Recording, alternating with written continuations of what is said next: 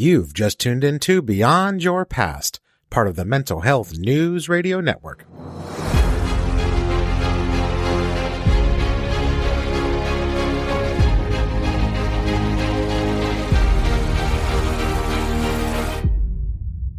Welcome back to Beyond Your Past, the podcast that focuses on inspiring you to move forward from what's been holding you back in life. Each week, we talk with clinicians, coaches, mental health advocates, and those who've overcome tremendous odds and now use their journey to encourage you throughout yours. I'm Matt Pappas, certified coach and NLP master practitioner, alongside Joanne Cipressi, author, certified coach, and hypnotherapist. In addition to talking with amazing guests on the show, we share practical tips and insightful strategies that empower and encourage you to break free from anxiety, self-doubt, and the negative mindsets that keep you stuck. This is your place to feel validated and encouraged as you take your life back and live free from your past. Greetings, friend, and welcome back to the podcast. Before we get started, we want to take just a second and thank our incredible sponsors. INLP Center, offering world-class online neurolinguistic programming and life coach training to people in over 70 countries. If you've ever considered becoming a coach or simply want more information on their programs, just head over to inlpcenter.org. And to Daily Recovery Support, interactive daily group calls in a safe atmosphere for survivors of complex trauma, equipping you with the skills and information you can use every single day in your healing journey. Learn more about this affordable resource and get signed up at cptsdfoundation.org. So this episode is in support of Rare Disease Recovery and GBS CIDP Awareness Month, which happens in May. And we're talking with Jeremy Oster. Jeremy is a fellow survivor of Guillain-Barré syndrome who reached out to me a couple of months back after hearing a previous podcast where I shared my update on my recovery from GBS. And we chatted for a while, swapping stories, thoughts, struggles, and life before and after GBS. And I thought it would be cool to bring him on the podcast in support of GBS CIDP awareness to kind of talk about his experience with the disease, primarily around his life and what it was like before he got GBS, what it's been like since, how he copes, finding his new normal, and the way he approaches life now. Jeremy shares openly about his experiences in hopes of encouraging others to be inspired and proactive in their recovery. If you'd like to learn more about Guillain-Barré syndrome, head over to gbs-cidp.org to learn more about the different variations, treatment options, and how you can get involved in supporting research for more advanced treatments and hopefully one day a cure. So let's jump into that chat with Jeremy Oster and learn more about GBS and support of GBS CIDP, starting right now. So hey everybody, welcome back to Beyond Your Past. Matt and Joanne here, and our special guest today is Jeremy. He is a fellow survivor of GBS or Guillain-Barré syndrome. And so we're going to take some time, learn about his story, share some of what GBS is in case you've never heard of it.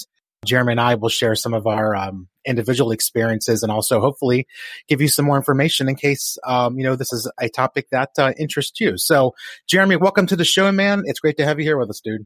Oh, no, and thank you so much for having me, Matt.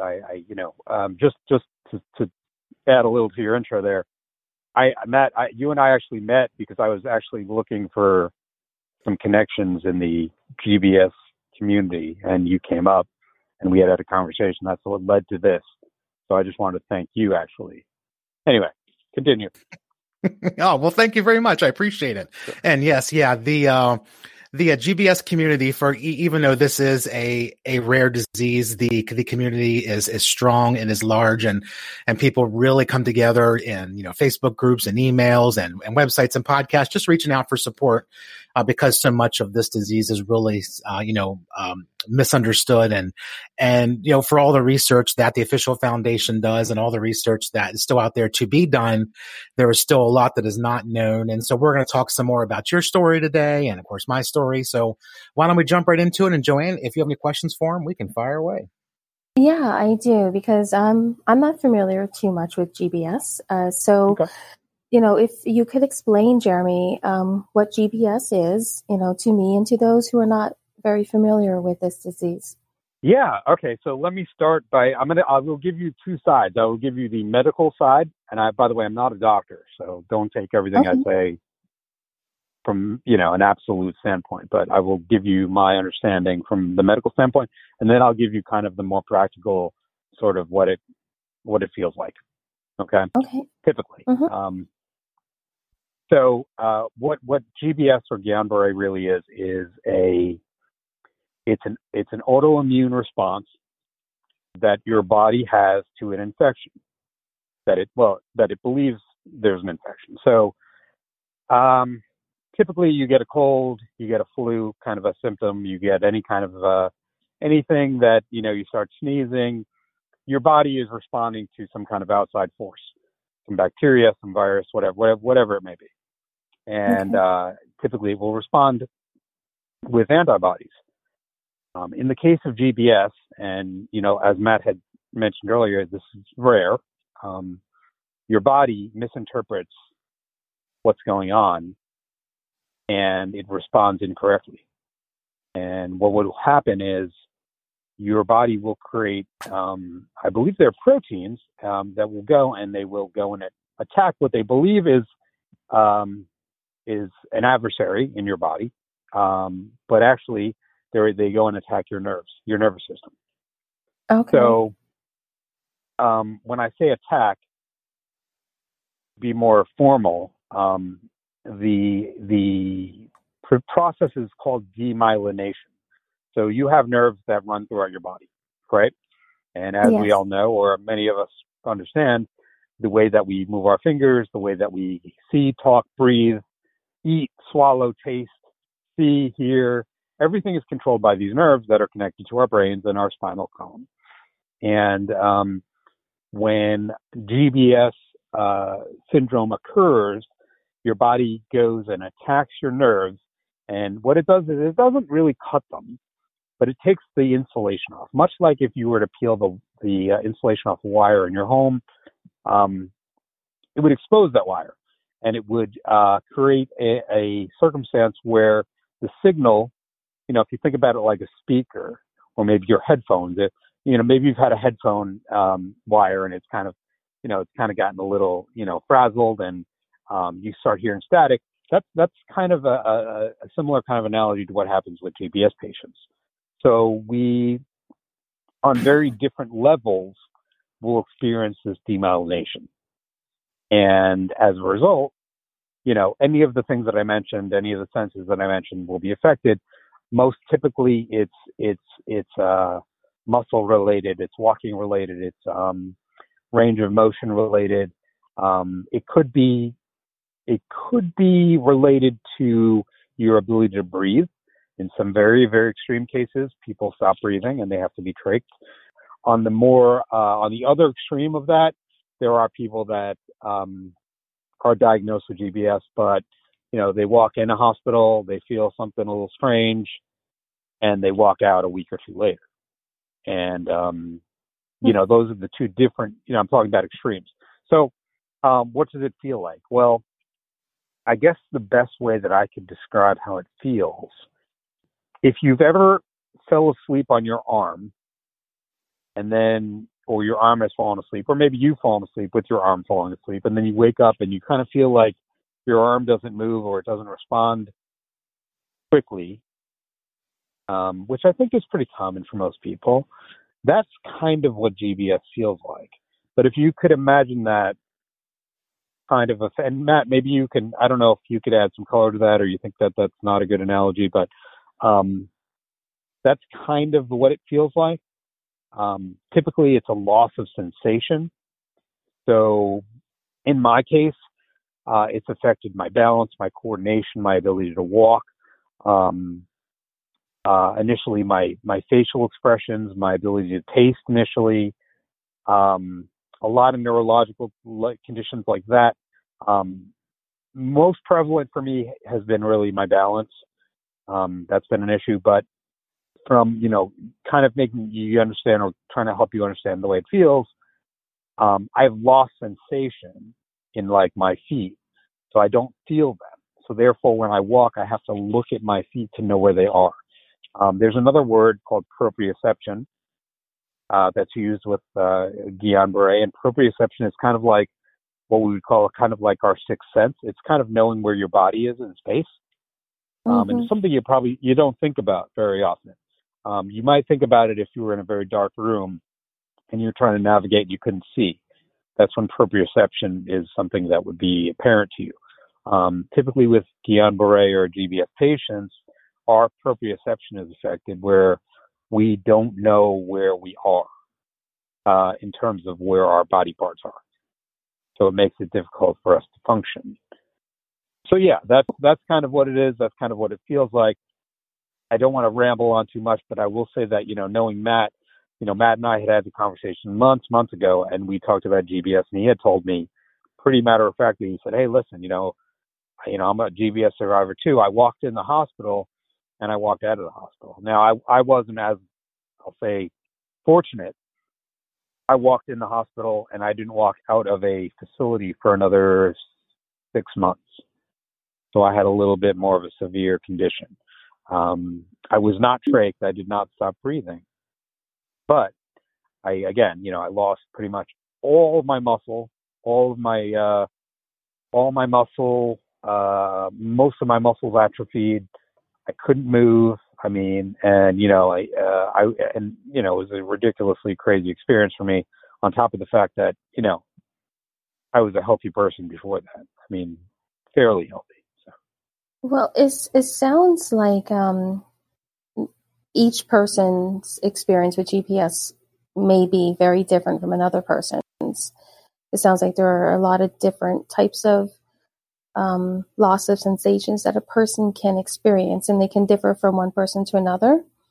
Yeah, I mean, I would definitely say that's accurate. I don't think that there's really a baseline. And, part of, Matt had again said earlier, this is a rare disease. Part of what makes it so rare is just the fact that the way that it presents itself is so different from person to person. And to exemplify that, I spend a lot of time on the Facebook support groups for GBS. I was doing it initially for me, and now I'm finding myself doing it a lot more for other people. But it's really interesting that you can hear such a varied amount of different experiences. And some of those experiences, like I said, to me, it's bewildering because you can have people who they were athletes and they got GBS and they have lost their ability to function maybe half of their body, or maybe they have some issues with one leg or a foot or something like that. But they are devastated, emotionally devastated, psychologically devastated. On the other side of the spectrum, you can have somebody who is in a wheelchair, has been in a wheelchair for some time, doesn't have as good of an outlook in terms of getting out of a wheelchair. And, they are, much more mentally and emotionally sound. And, I cannot figure this out for the life of me. I maybe it's just the kind of person you were before.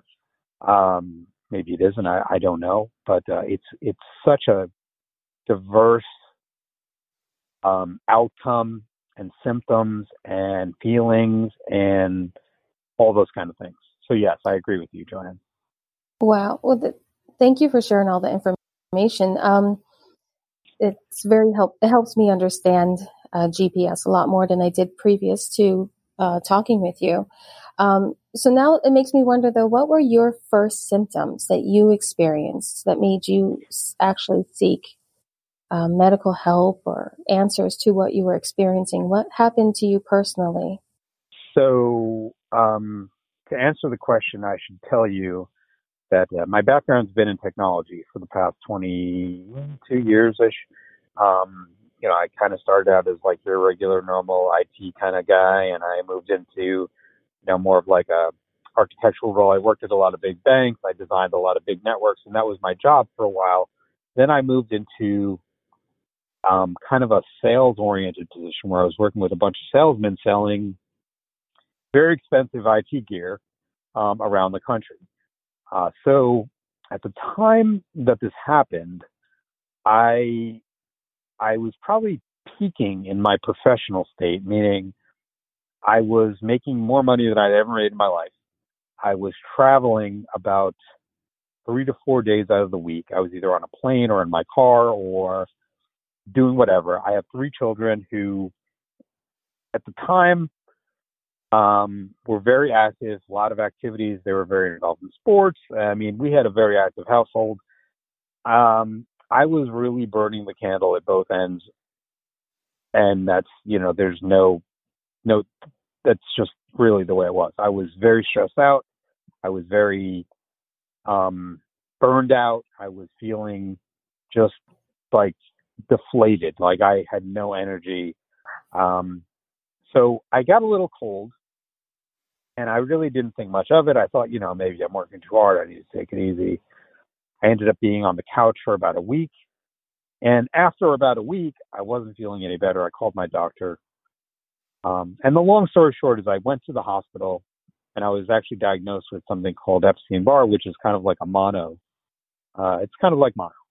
And they said, you're going to feel like garbage for a couple of weeks, but you're going to be okay. I come home, and I'm back on the couch for another week. And at the end of the second week, I had gone, I think it was, I went outside to let my dog out in the backyard. And as I'm walking like down the steps to go outside, I just feel really strange. Like I feel like I'm impaired. My walking is impaired. I feel like my arms are heavier than normal. And it was the strangest feeling. I'd never really felt that way before. But I almost immediately knew that there was something not right. And this did not feel right. And, hours later, I'm in the emergency room again. And, a couple hours after that, I'm admitted, and I'm in the ICU. And it's a little foggy, but probably within the next 6 hours, I was told that I have this thing called Guillain-Barré, which, by the way, I'd never heard of before either. So that was kind of how my onset worked. So what were you feeling and going through at that time? What was your emotional state when you discovered all of this? Very interesting. And it's a great question, because I am not I'm not a person that likes either doctors or hospitals. I've always been an avoider of that, to the extreme.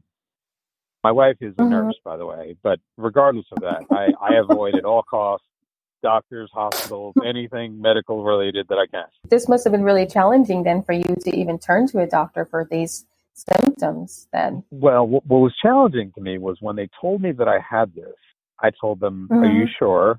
Because I need to go home, because I need to go back to work. Yeah. My kids are home. I need to get out of here. Just give me whatever you got to give me. I need to be out. I can't be in this hospital. And, the doctor's looking at me like I have like 6 heads, and he's like, I don't think you quite understand what we're telling you, but we have to watch you because you might stop breathing. And I'm saying, what are you talking? I'm not going to stop breathing. That's ridiculous. It's not going to happen. I'm fine. I'm fine. I don't know what's going on. Just give me whatever pill you have, whatever thing you got to do. Let's do this. And, let me go home. Let me go back to my career and my family. Let me go back to my life. Yes. I've already been on the couch for a week and a half. That's like, a week and a half more than I normally would allow. So that was my attitude. And was it the best attitude? Probably not. Was it what I used to manage? Yeah. And emotionally, it probably took me another week, because from the time that I probably was diagnosed in the hospital to the time when I really lost my ability to start like moving and my range of motion, and my balance was like, that was probably a couple days. And when that happened, and maybe a week after that, I definitely thought that I might die. And that was probably the first time. Yeah. I mean, I honestly, because I never felt like this before, and I had no idea really what was going on. And, doctors follow a protocol, so they can only tell you so much because they don't really know. And, it was a difficult time. I mean, that was difficult. And then, just being in a hospital for a while, and then going to a rehab facility, and then going to, what is essentially a nursing home. It's emotionally not very healthy, I don't think, for anybody. So, I can also imagine that this must have affected your family too. So, how were their responses to what you were going through? It's interesting. I'm very blessed that I had a very supportive wife. Prior to me getting sick, I had been going through a lot in my marriage, talking about separating, and I was thinking about moving out. And, I'm being honest with you and telling you how it was. But, and that may have also led itself to me not feeling great or whatever. But anyway, I will say that, during my time in the hospital, she was nothing but supportive. And, the interesting part was that she would come, she'd bring my children, but, after a while, the kids don't want to be in a hospital. They don't want to see their dad in a hospital. They don't want to be in a hospital. They don't really want, it's not a good scene. I wouldn't either. Which was difficult, because after a while, and again, I spent a long time in these facilities. After a while, my children were just kind of like, I don't want to go see dad, and I can't really say that I blame them.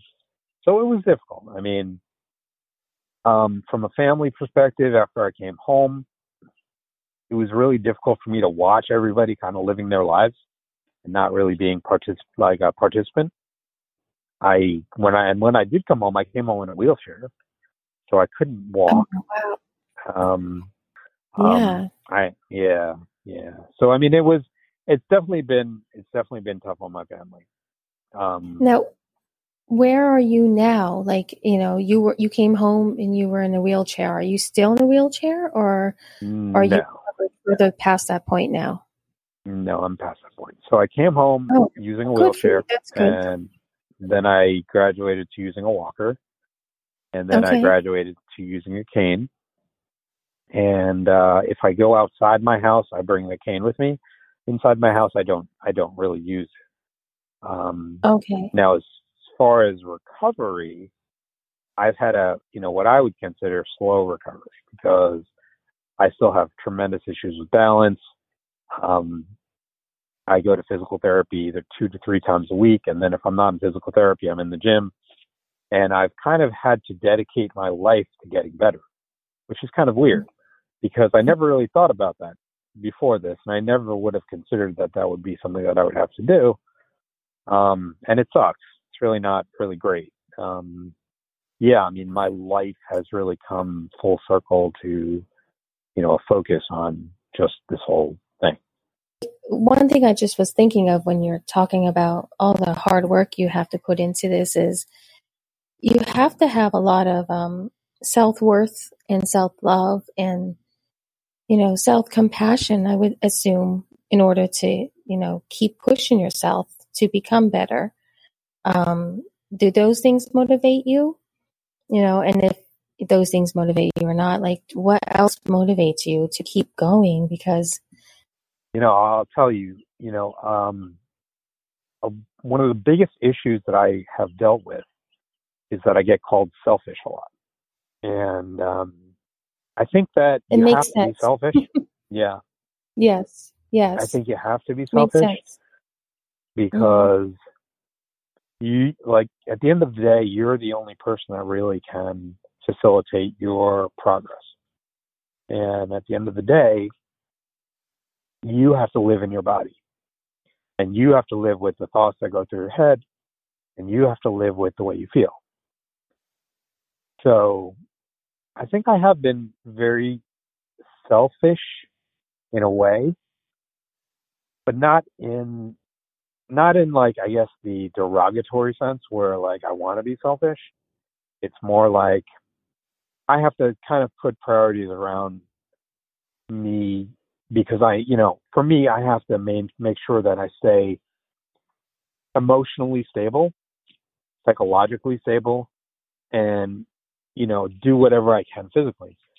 The whole thing with this is, and I think this goes for most or many people with GBS, is it's a huge emotional toll that it takes on you, because we go from doing things we would never have thought about twice.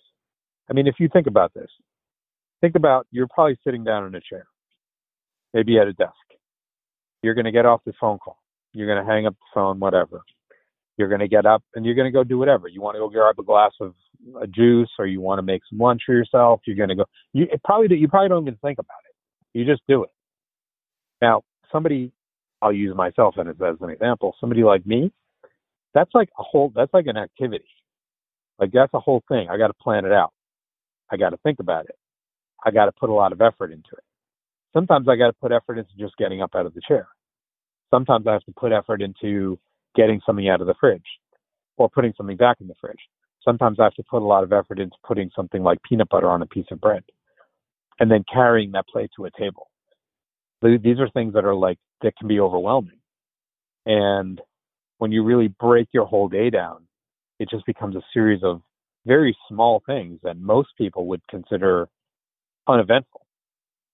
So I don't know if that gives you any color into kind of what that's sort of like, but that's kind of what it's been like for me. The story that you're sharing about, one of the big things you brought up, Jeremy, and that I found interesting too was, yes, like you and I have somewhat different experiences, but also somewhat similar. And one of the things too, that right before my GBS started, or I got it, I was burning the candle at both ends too. I was, recording 2-3 times a week. I'm doing a coach. I'm working full time.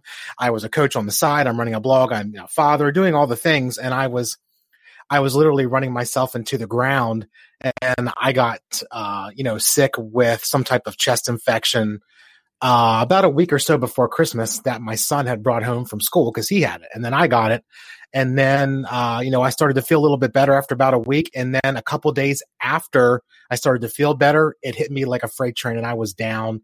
I had problems with my speech and my balance and not being able to swallow and taste and walk, and weakness and all the things that many, people do. And the research is still ongoing, but I have to think that the more research is done, the more they'll find that overexerting yourself, not doing good self-care, as we said, burning the candle at both ends contributes in some way to getting this, to getting this disease. It has to, because as random as it is in terms of, whether it's a cold or the flu or some other infection that you have, your body being in a weakened state has to really account for at least some of the severity, if not the onset of this thing. Yeah, certainly. I think you're right. Not to dispute any of what you're saying, but one thing that I've found in talking to a lot of people is that we get very hung up on how did we get it. Mm-hmm. Everybody wants to know, how did you get it? Yep. How did we get it? And even if you go to the message boards where people talk about it, the forums, whatever, you find that very common theme. How did I get it? How did I get it? How did I get it? I got it from a flu shot. I got it from this. I got it from that. I have given up on bothering to ask people how you got it, how you came across, acquiring this. I think that, in my opinion, it doesn't really matter, because at the end of the day, however you got it, if an alien came down and zapped you on the head and you got GBS, you have GBS. It doesn't matter. It's how are you going to, how are you going, what are you going to do now? What's your plan? Are you going to sit there and are you going to cry yourself to sleep every night? Are you going to let yourself fall into a depressive state? Are you going to find some strength inside you to, keep going? Are you going to get in touch with people who could help you? Are you going to, just put some effort forth to get better?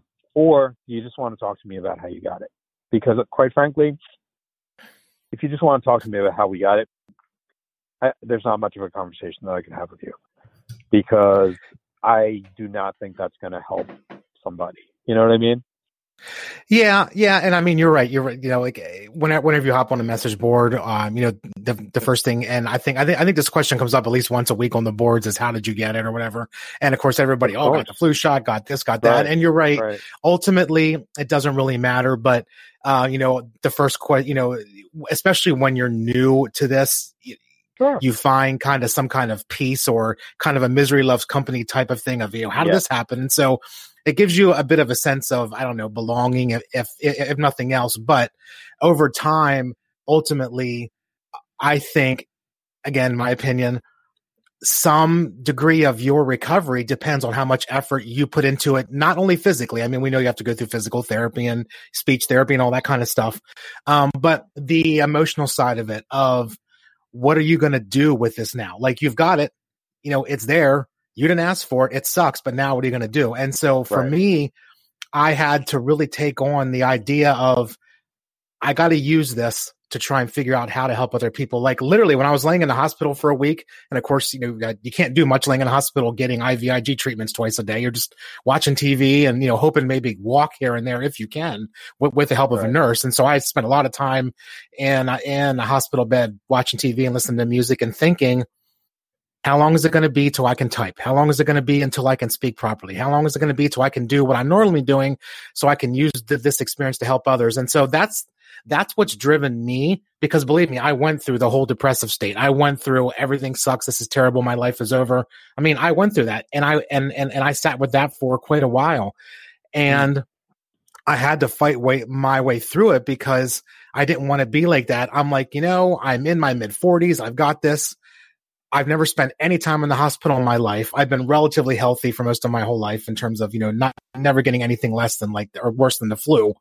And now and my life is turned upside down, but I've got to figure out a way to use this to my advantage rather than just being miserable, isolated, and, ultimately kind of feeling sorry for myself.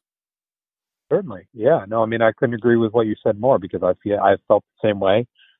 I've certainly been through exactly those same feelings. And, I mean, there are times when I still go through those feelings. I still have those feelings, and it takes a tremendous amount of effort for me to overcome that a lot of times. A tremendous amount of, I don't even know what the word is, but maybe it's positive thinking. Maybe it's just like, I can't sit here and watch the clock spin or whatever. I mean, it's difficult, it's definitely difficult. And it's hard to watch the world working when you can't. It's hard to watch people do things when you have difficulty doing them. A lot of people like to tell me, who have GBS, actually even physical therapists have told me, they're like, listen, there's nothing you can't do. You just are going to be doing it. It's going to be more difficult. And sometimes the idea of doing it outweighs the difficult or the level of difficulty that you're going to undertake. Other times, the difficulty will outweigh it, and you'll decide not to do it. And what I'm kind of noticing is that as I sort of progress through, if you want to call it a recovery, I suppose, I'm starting to try to weigh that better. Because if I go back, like even maybe 4 or 5 months ago, there were times when I'd be hungry, and instead of me going and either going to get some food or prepare some food or whatever, I would rather not eat, because it's less difficult to not eat than to go through the agita of, trying to get some food in your stomach. I know that sounds really weird, but it's very accurate for me anyway.